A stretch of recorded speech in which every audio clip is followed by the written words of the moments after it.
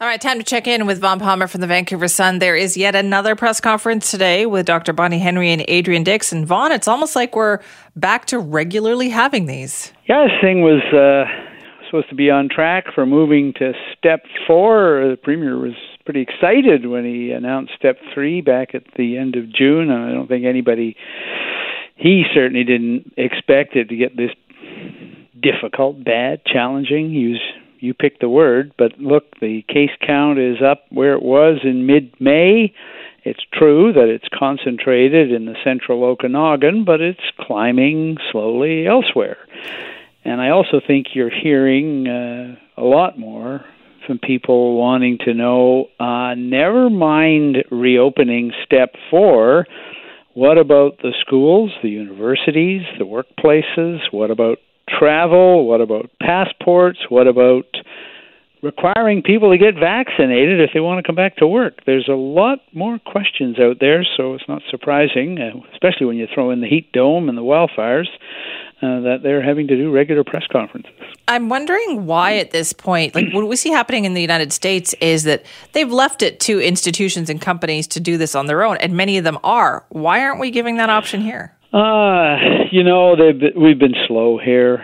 I think there's been a tendency to say, hey, we're doing so well in British Columbia that we don't need to lead the way on stuff. And I think at times we don't realize that, we're doing relatively well, but, right, for example, at the moment, Simi, we have, I think, certainly did as of yesterday, the worst case count in the country. We've been climbing as fast as Alberta, which is on a different track. But I just think there's been a reluctance to wield the stick, particularly where other places have done it. It's true that the Americans, the universities and companies are taking the lead there, but the governor of Washington State has made it clear that if you want to come back to work there, you're going to have to be vaccinated. President Biden has indicated that federal employees are going to have to go that route. Even take the schools, a good example, right? And I know you had Terry Mooring on yesterday. In Ontario, they've announced their back-to-school plan. We're told here, Simi, next week or the week after for universities and schools and colleges. I had an email from a listener this morning, Simi, who pointed out just a little bit of math. So if you were to choose to get vaccinated today, so you're unvaccinated, you choose to get vaccinated today, okay, you get today. You have to wait 4 weeks for your second shot, and then 2 weeks to clear the safety margin. So 6 weeks. Well, there isn't 6 weeks before the schools and colleges open. So you can say, yes, we're moving in the right direction. Yes, we are. Yes, they're on it. Yes, they're planning, all of that. But I think as a pessimist, I think they're taking their sweet time about it, and I'm not sure we have a lot of time. Well, we asked to speak to the education minister about that today. She was unavailable. We got a very long statement from them saying that the steering committee that's looking after this just met on Tuesday, and they're continuing to discuss this. But you're right, timeline-wise, if people, it's about getting people vaccinated. We are running out of time to do it before school starts. Yes, and our colleague Keith Baldry had some interesting numbers last night on Global, and he pointed out that while, yes, this is still largely a pandemic of the unvaccinated and of people in older age cohorts, I was quite surprised. The number he said, 20% of the cases are in the 12 to 17 age cohort. We're getting about 300 of those cases a week. Well, that's school. And it's really important that we deal with the schools because, as you know, we don't have a vaccine. There's nothing approved for under the age of 12. So it's not just teachers, parents, trustees, administrators. I think they all want that plan, and they want it now. They don't want to have to wait longer.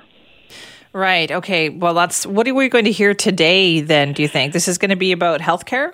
Yeah, I gather we're getting the first set of firm protocols, rules, guidelines for healthcare workers. Now, we were told some time ago that, for example, to work in long-term care, you're going to have to be vaccinated, or you're going to have to be tested regularly, and you're going to have to be masked. I think what we're going to get today is that apparatus, structure, protocol will be the same for all healthcare workers. It is, Dr. Henry has said a while ago, she has very little patience for people who would like to continue working in healthcare and are not going to be vaccinated. So I think we'll get a strong push on that and the rules.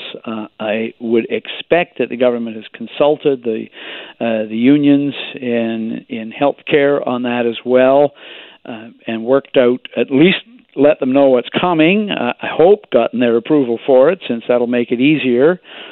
So that's going forward. I think they should start with healthcare, but I think they should act very, very quickly on some other areas, universities, schools for sure. And the issue I asked you yesterday about, they're telling public sector workers, they've told the Government Employees Union that everyone is expected to come back to work, to their government workplaces in September, and I gather there'll be a fairly strict set of rules to qualify to continue working at home. So that's what's coming. But the public servant that I heard about this on the weekend said there's no indication that the people who are hesitant about going back to work are concerned about vaccination rates and workplace safety, that they're going to be protected by the kind of protocols we're hearing about in healthcare. So you have to be vaccinated, or you have to be masked, and you have to stay physically distanced, and you have to be tested regularly. I think in the long run, that way of going should probably extend to government offices as well. It would be a case of government setting a pretty good example for other workplaces. Right. Okay. So there's more to come on that today. I'm sure we'll be talking about it tomorrow. But I also wanted to get to this whole legislature spending scandal situation, Vaughn, because we heard that there won't be additional charges in this case. Yeah. So special prosecutors in the case have already laid charges against the former clerk of the legislature, Craig James, and he goes to trial in Vancouver. In January, he's pleaded not guilty to charges of breach of trust and fraud. So that case before the courts and going ahead. The announcement this week is that there will be no other charges.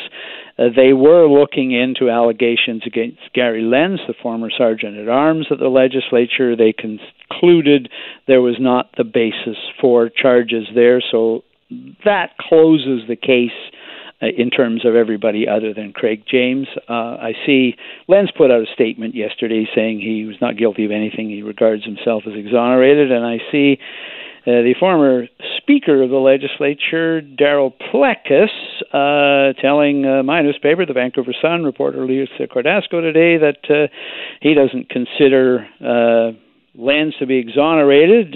He recognizes that, he says there are reasons why special prosecutors don't lay charges, but he says that there was a separate investigation under the Police Act under Plecas's direction, and it found Lenz guilty, not of criminal action, but it certainly led to him leaving his office. So that one remains a blot on the legislature.